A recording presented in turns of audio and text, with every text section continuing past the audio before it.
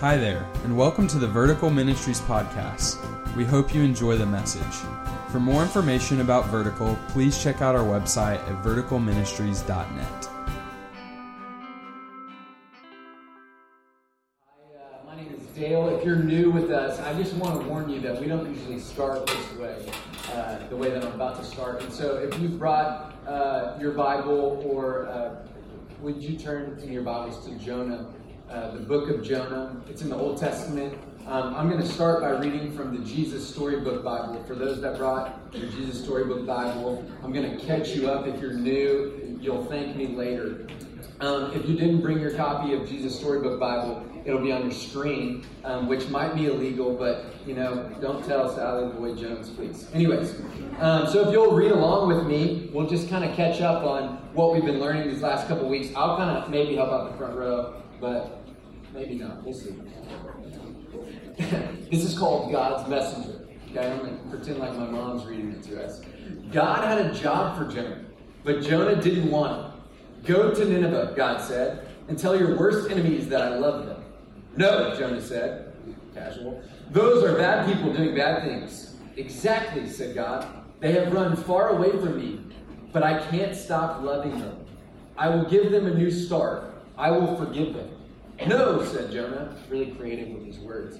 No, they don't deserve it. I'll run away, Jonah said to himself, far away, so far that God won't be able to find me. Then I won't have to do what God says.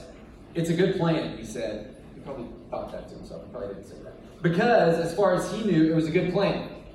But of course, it wasn't a good plan at all. It was a silly plan, because you can run away from God, but he will always come and find you. I don't know if that means you can actually run from that, Sally.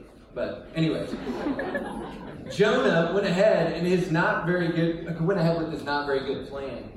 One ticket to not Nineveh. Classic. Please. He said, this is way funnier than I remember. He said, and boarded a boat sailing in the very opposite direction of Nineveh.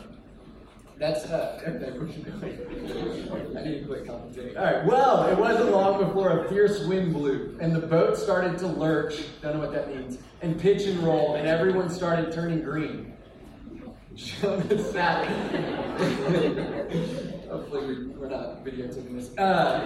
Jonah sat bolt upright in his bed. You see, the very thing that went wrong with Jonah's not very good plan was that God sent a big storm after him.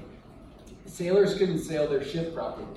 We're sinking, they screamed, and they were green too, and started throwing everything overboard, suitcases, food, whatever they could find. By now, Jonah knew that the storm was his fault. Throw me in instead, he shouted at the sailors, and the storm will stop. The sailors weren't sure. It's the only way he can be saved, Jonah cried, or you can be saved. And so 1, 2, 3, they threw him in. That was Jonah 1, by the way. We'll keep reading. Splash! He's in the water. Did y'all see that? All right, good. No sooner had Jonah hit the water than the waves grew calm and the wind died down and the storm stopped. Just then, when Jonah thought it was all over and he was sure he was going to drown, God sent a big fish to rescue him. The fish swallowed Jonah whole with one big gulp. Jonah must have thought he died. It was so dark in there like a tomb. But then he smelled the rotting food and felt the slimy seaweed and knew he wasn't dead. He was in the belly of a fish. Sitting there in the darkness for 3 whole days, Jonah had plenty of time to think. Pretty soon he realized his plan was, a very silly plan. He was sorry for running away. He prayed to God from inside the great fish and asked God to forgive him. And after 3 days, the fish spat Jonah safely onto a sandy beach. Just then, Jonah heard somebody calling his name. Go to Nineveh, God said. And this time, Jonah said, yes. And he went straight to Nineveh and told everyone of God's wonderful message. Even though you've run far from God, he can't stop loving you, Jonah told them. Run to him so he can forgive you. The people of Nineveh listened to Jonah. They started loving God. They learned to do what God said and stopped running away from him, just like Jonah. Many years later, God was going to send another messenger with the same wonderful message. Like Jonah, he would spend 3 days in utter darkness. But this messenger would be God's own self. He would be called the Word, because he himself would be God's message. God's message translated into our own language. Everything God wanted to say to the whole world in a person. The end. Yeah. You can thank Sally. The reason I start with that story tonight is, one, to catch up those of you that are new or haven't been around for a while. We've been working through the book of Jonah. Also to catch you up on Jonah 3, which we totally skipped, and so you'll just have to give us grace. Anyways, and so I tell you that story because so many of us hear the story of Jonah, and we think it's this fable, this children's tale. It's this story that we had read to us when we were kids. And tonight, as we look at Jonah 4, what I think we'll see is that this story isn't this distant prophet that we don't have any, that isn't relatable to us. Most of us think maybe reluctance is relatable, but for the most part, like, we haven't been swallowed by a fish recently. Am I right? If you have, we'd love to meet with you after, and we'd love to know you. But that's beside the point. Like, most of what's happening seems a little bit wild and just distant. It's not for us. It's a nice story for, kids, right? But I think as you turn to Jonah 4, which I invite you to do, that's where we'll actually be tonight. I think we'll see that this is so relatable. There's actually a portion of the story that isn't in the headlines of the Jesus Storybook Bible. And what we're going to see is something very relatable to us, that Jonah is actually still reluctant. And he's actually not just reluctant, he's frustrated with the way that God has worked. And so we're going to go ahead and jump in. And tonight, the theme is God is compassionate. That's it. There's a few things that we're going to see about God's compassion and God's faithfulness in spite of Jonah. But the reality is, if you could take anything away tonight, I'd love for you to see God's compassion, God's consistency, His grace, His care for us. So let's read Jonah 4. We're going to go 1 through 4. We're going to split it in half. And so Jonah 4, 1 through 4 at first. But it displeased Jonah exceedingly. He was angry. And he prayed to the Lord and said, O Lord, is not this what I said when I was yet in my country? That is why I made haste to flee to Tarshish. For I knew that you are a gracious God and merciful, slow to anger and abounding in steadfast love and relenting from disaster. Therefore now, O Lord, take my life from me. For it is better for me to die than to live. And the Lord said, do you do well to be? Jonah is absolutely ticked. As I just said, just for those that have totally missed the children's story that I started with, I'm going to just dumb it down for myself, because usually whenever people read big amounts of scripture or silly stories, I get lost. So this is what's happened. God sent Jonah to a group of people. He said no at first, then he said yes. God saved that group of people. Jonah didn't want them to. So he is furious that God showed mercy to the group of people that he hated in life. He absolutely hated them. As Andy Campman said last week, it would be like our modern day prophet, a prophet going to ISIS and saving all of those people, when in reality, we have some frustration there. There's been lives taken. There's judgment that we want. There's kind of this tension of God being too merciful. And it's actually very applicable when Andy Campman used ISIS as the example. It's weirdly applicable because Jonah is just a patriotic person. He's an Israelite. He cares for his people. And if he knew God's word, he knew that the people he was going, that God was calling him to save, were the same people one day that were going to come and destroy his people. And so that's why Jonah is literally lit. No lie. In the Hebrew, this dude is hot. That's the word that's used, which I don't know what that means, but he's ticked. And so he makes it clear to the Lord how he feels in this portion of it. We saw that. He's like, Lord, he's praying this prayer. He's like, I knew this is what you were going to do. I knew you were too good. I knew you were gracious. He's having an honest conversation with God. And Jonah shows us, in some ways, we don't always have to be on the same page as God. God seems to be sovereign over Jonah's doubts, his frustrations, whether it be a worthy frustration or a silly one. We see Jonah's as silly, but the reality is, most of the time, our frustrations are silly, but it's easy looking from the outside in, but that's what we see. It's okay to not be on the same page. That's what we're seeing. I love this conversation that Jonah is like, Lord, I knew you were too good. Dang it, kill me. And God just says, do you really have the right to be mad? And then it just ends right there. It's like Jonah, who probably most likely wrote the story because nobody knows all these details. Jonah just ended it there. Door closed. He's like, I'm so mad at God that he would say this. I'm not going to include anything else for God's people thousands of years later, okay? And so he just surely was mad enough to just not continue on the conversation. And what I love is in the next verse, in verse, 5, Jonah just left. The next verse is Jonah leaving the city. So anyways, there's something I want to focus on in this first portion. Some of you are like, you are everywhere tonight, you're right. But this is where people is focus.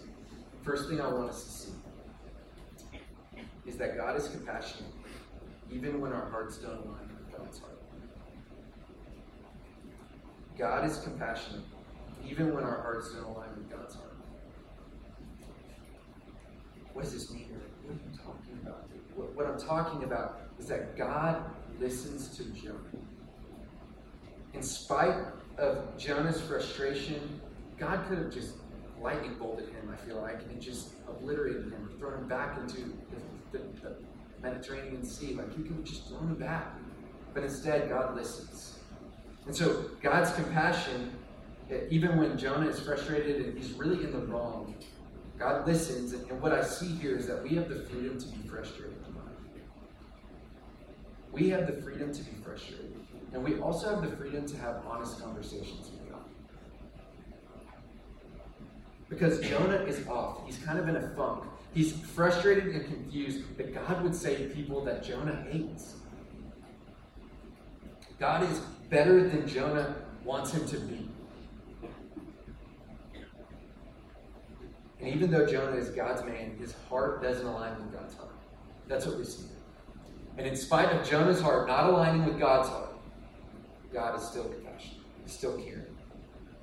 And really what we see, this might be many of us, is that Jonah is sitting there waiting for judgment when he's really called to be going with mercy.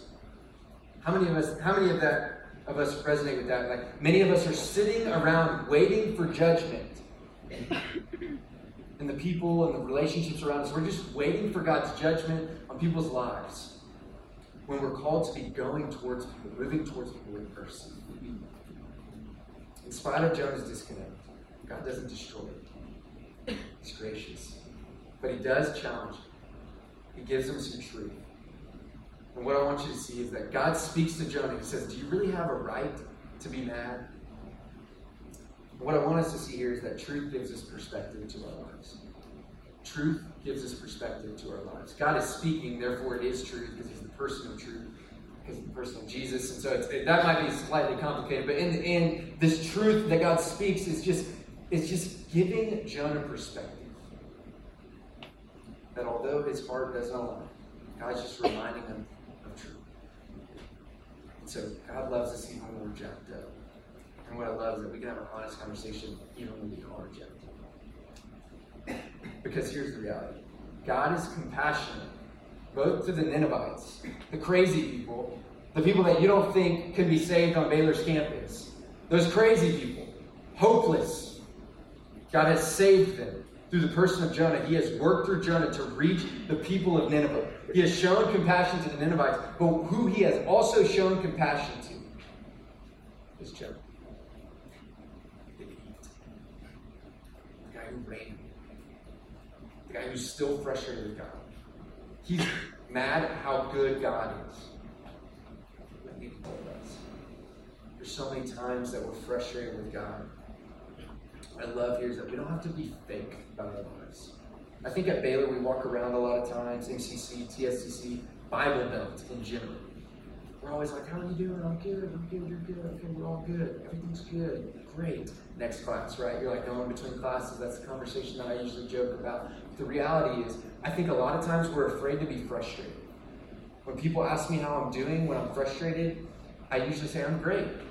Just out of cultural norms. And I think what we see is that God cares for us. He's compassionate. He listens to us. It's okay for when people ask about how our lives are, we say, I'm not doing okay. We don't have to be these fake people all the time. God's compassion frees us from being fake. Quite frankly, Jonah is not beating around any bushes. He's like, Lord, you're good, and it's ticking me off. And I'd say pissing me off, but Dr. Burleson is with us tonight. I want to honor him in the back. You know that. One of my good friends. He even told me that Jonah was being a dumb butt. Anyways.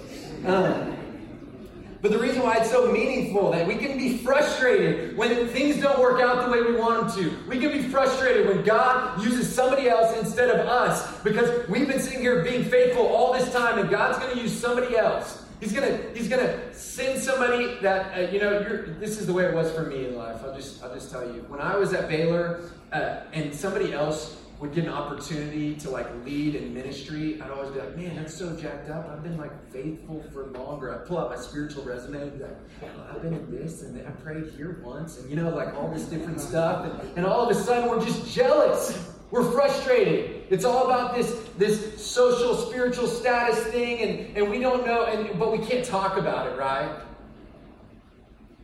All this is happening, and what I think it frees us is that God's grace is enough for our frustrations, and we have an opportunity. We have a God who listens to us. And so we get to be real with God. We get to have honest conversations. Some of us think we can fake out God. God will never know. Joke's on you. And so what do? God's compassion, in spite of our hearts not aligning with God's heart. What does this mean? It's complicated. Here's what I'm saying. We must remind ourselves daily of God's compassion so that our hearts can align with Him.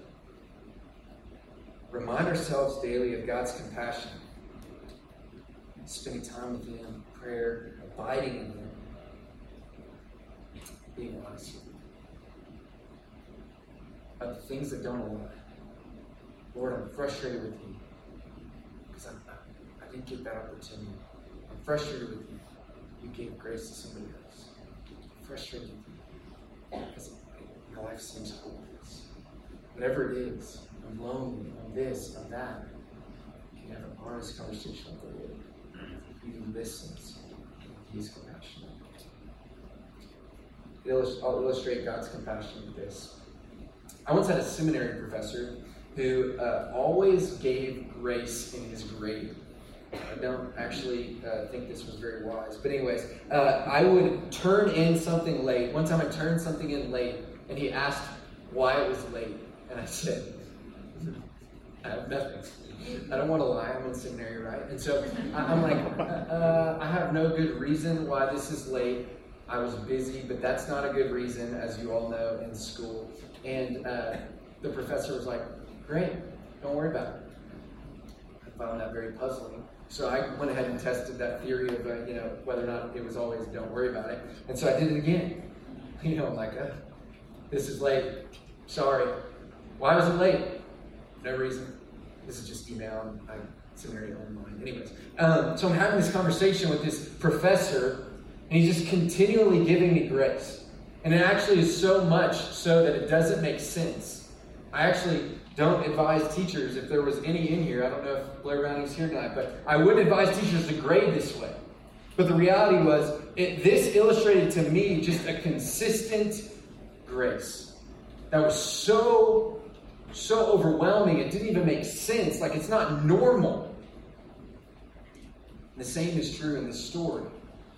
God is compassionate to the heathens. That's what we expect. Or that's not necessarily what we expect. But God is also compassionate to the reluctant believer, the person that He's called. It's almost like God is this professor that's consistently giving grace. God is compassionate both towards the heathens and the frustrated prophets. As I said, His compassion, His care, His love, His mercy is what leads us to repentance. It keeps us from returning to that heart disconnect. Because over time I realized what the professor was trying to teach me was not to take advantage of grace. Grace is enough, but don't take advantage of it. Have an honest conversation with God. Let's keep reading and learning more about God's compassion in spite of Jonah's ridiculousness. Verse 5, let's keep reading. Jonah went out of the city and sat to the east of the city and made a booth for himself there. He sat under it in the shade till he could see what would become of the city. Now the Lord God appointed a plant, and made it come up over Jonah, that it may be shade over his head, to save him from his discomfort. So Jonah was exceedingly glad because of the plant. But when dawn came up the next day, God appointed a worm that attacked the plant so that it withered. When the sun rose, God appointed a scorching east wind, and the sun beat down on the head of Jonah so that he was faint. And he asked that he might die, and said, "It is better for me to die than to live." But God said to Jonah, "Do you well to be angry for the plant? Do you do well to be angry for the plant?" He said, "Yes, I do well to be angry enough to die." And the Lord said, "You pity the plant for which you did not labor, nor did you make it grow, which came into being in a night and perished in a night. And should not I pity Nineveh, that great city, in which there are more than 120,000 people,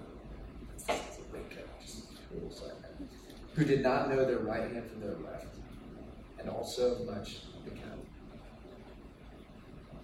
And again, in my own fashion, I'm going to retell the story. If you get frustrated with me, send your complaints to my LinkedIn or something.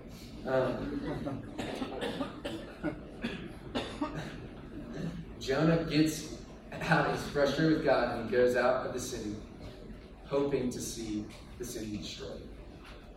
He's hoping God changes his mind. He's hoping God isn't going to be gracious. He's going to kill them all. That's what he's hoping for. And the Lord, at this point, appoints, earlier he appointed a fish. This time he appoints a plant, which is, different. Not probably what you would have expected. Side note, probably a pumpkin vine or gourd. So Thanksgiving season. There we go. And so this vine, or this gourd would have provided, the leaves would have provided him with comfort. And God put it over Jonah to give him comfort. And then God appointed a worm, this time to kill the plant, and a heat wave to just point out to Jonah the priority of Jonah's comfort and himself, his selfishness. God's just saying, I am totally in control.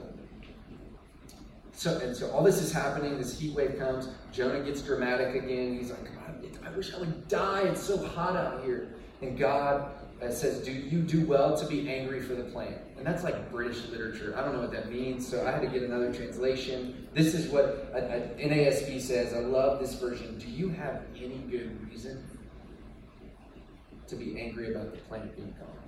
That's what God's saying to Jonah. Do you have any good reason?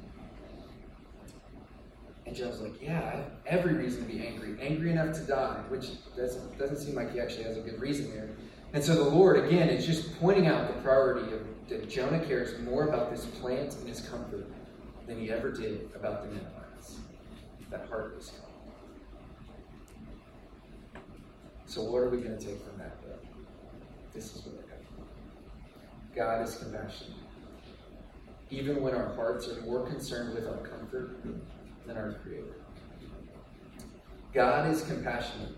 Even when our hearts are more concerned with our comfort than our Creator. What does this mean? Great question.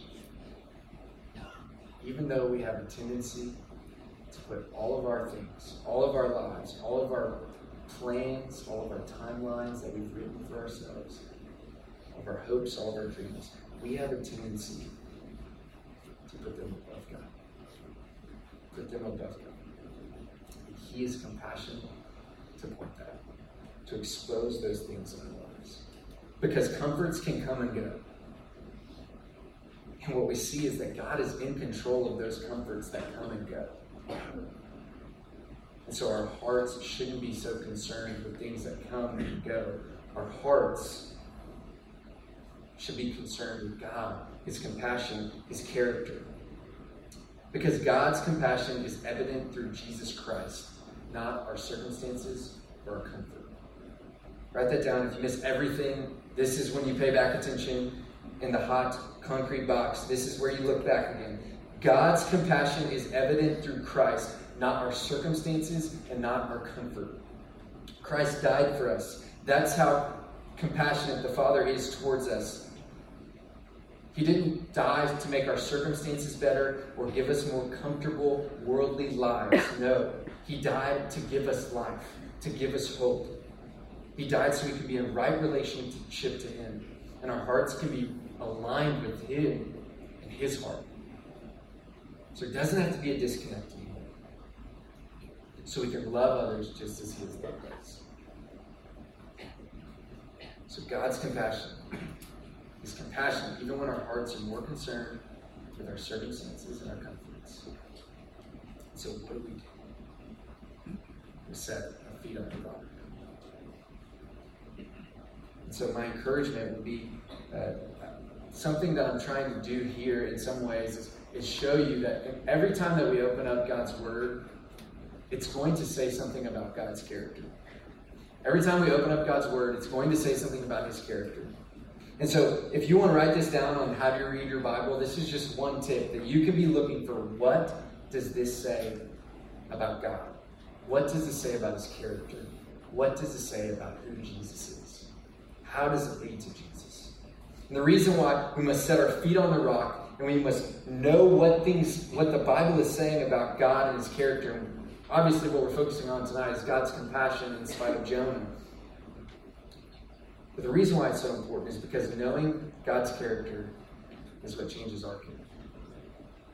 Knowing God's character, knowing who he is, and who we are in him changes who we are each and every day. And so leaving here, my prayer is that the Lord would expose the comforts and the circumstances that we're holding on to. Here's a question you can write down, maybe ask yourself tomorrow. Tonight might be too soon, I don't know.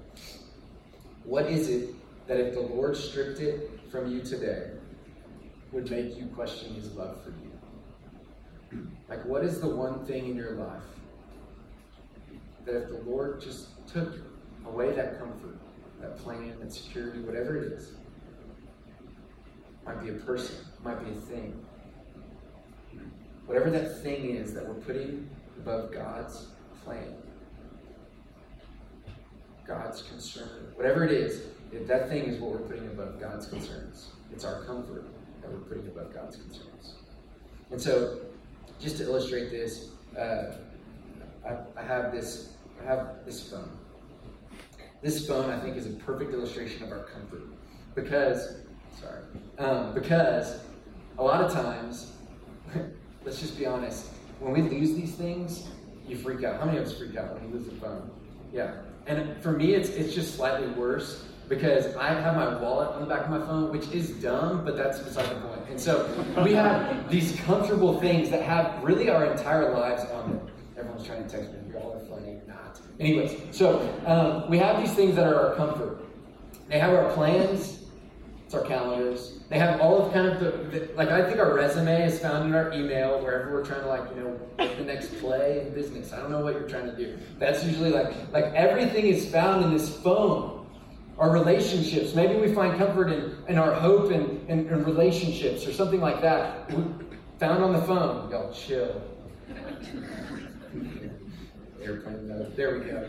Rookie mistake right there. Anyways. This is our comfort. And usually it's just right above this, which is God's concern. God's plan for us, his love for us. And these things have a tendency to just take priority. But what we don't realize is that God is in control of all of the comforts of our lives. God is in control. And those comforts can be blessings. But I'm just telling you, don't make them be the place that you find life. So in summary, one thing, forget everything. God is compassionate. And quite frankly, that wouldn't have been that compelling for me in college.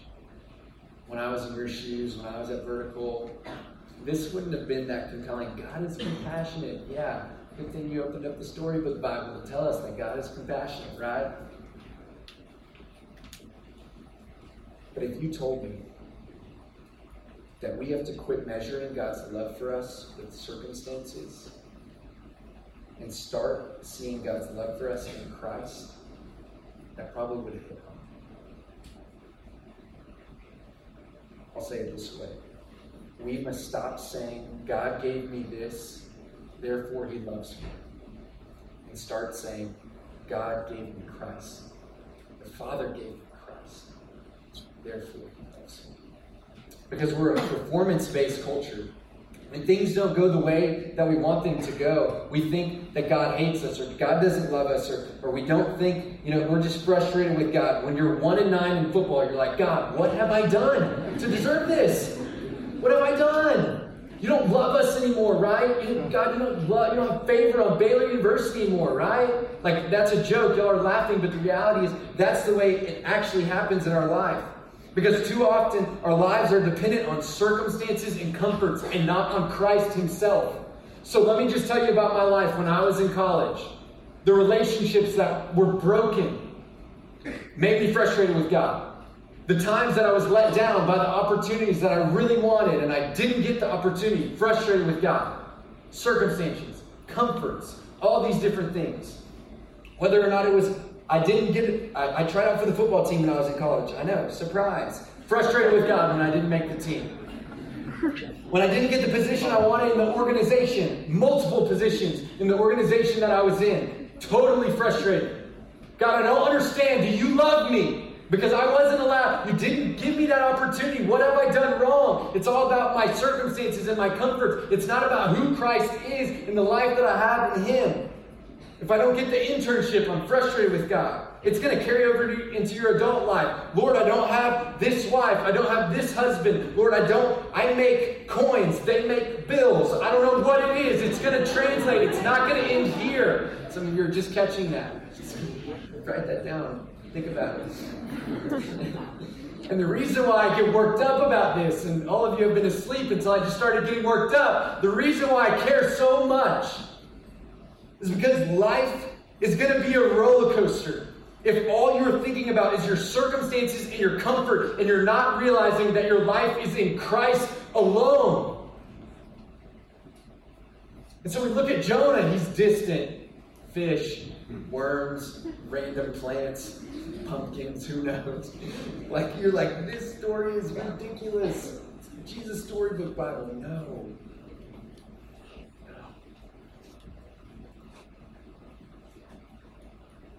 Life would be a roller coaster if it's centered on circumstances. But life will be lived on a rock when it's centered in Christ, his character, his compassion. That's why I'm reminding us of the simple truth of who God is. His love. If you're here and you're like, God, I can't love him. Let me just tell you, he loved the Ninevites. Those people are crazy. If you're here and you're like, man, I just want a relationship with us. I don't want to live a God who's compassionate. I just tell you, life is found in Christ. The comfort of circumstances. And what I love focusing on God's character is it just shows us the contrast between who God is and who we are. Just like Jonah. God is compassionate. And Jonah realizes, when we look at Jonah, we're like, this dude is not compassionate. And that disconnect is why the Father sent Jesus on our path. The contrast between his goodness and our badness is what leads us to our dependency on Christ. Let's pray.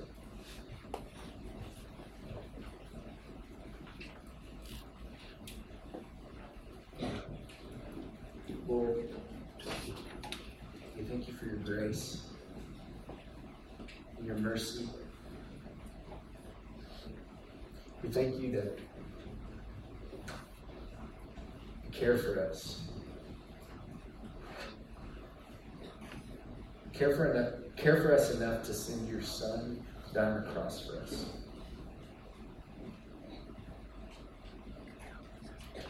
So, Lord, I pray that we would know more of your character.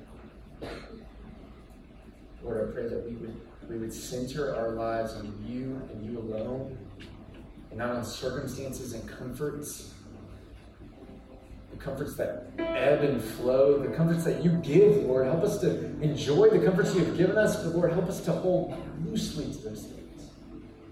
Help us to hold firmly to the cross.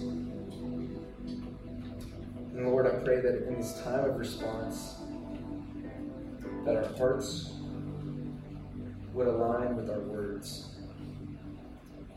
As we sing, show me who you are, fill me with your heart, lead me in your love to those around me. Lord, may that be the prayer of our lives.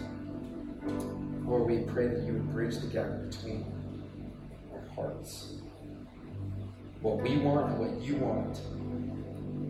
May we know more of your character, your compassion, your love, your grace. And may our lives be built on your love, Jesus. In your name we pray.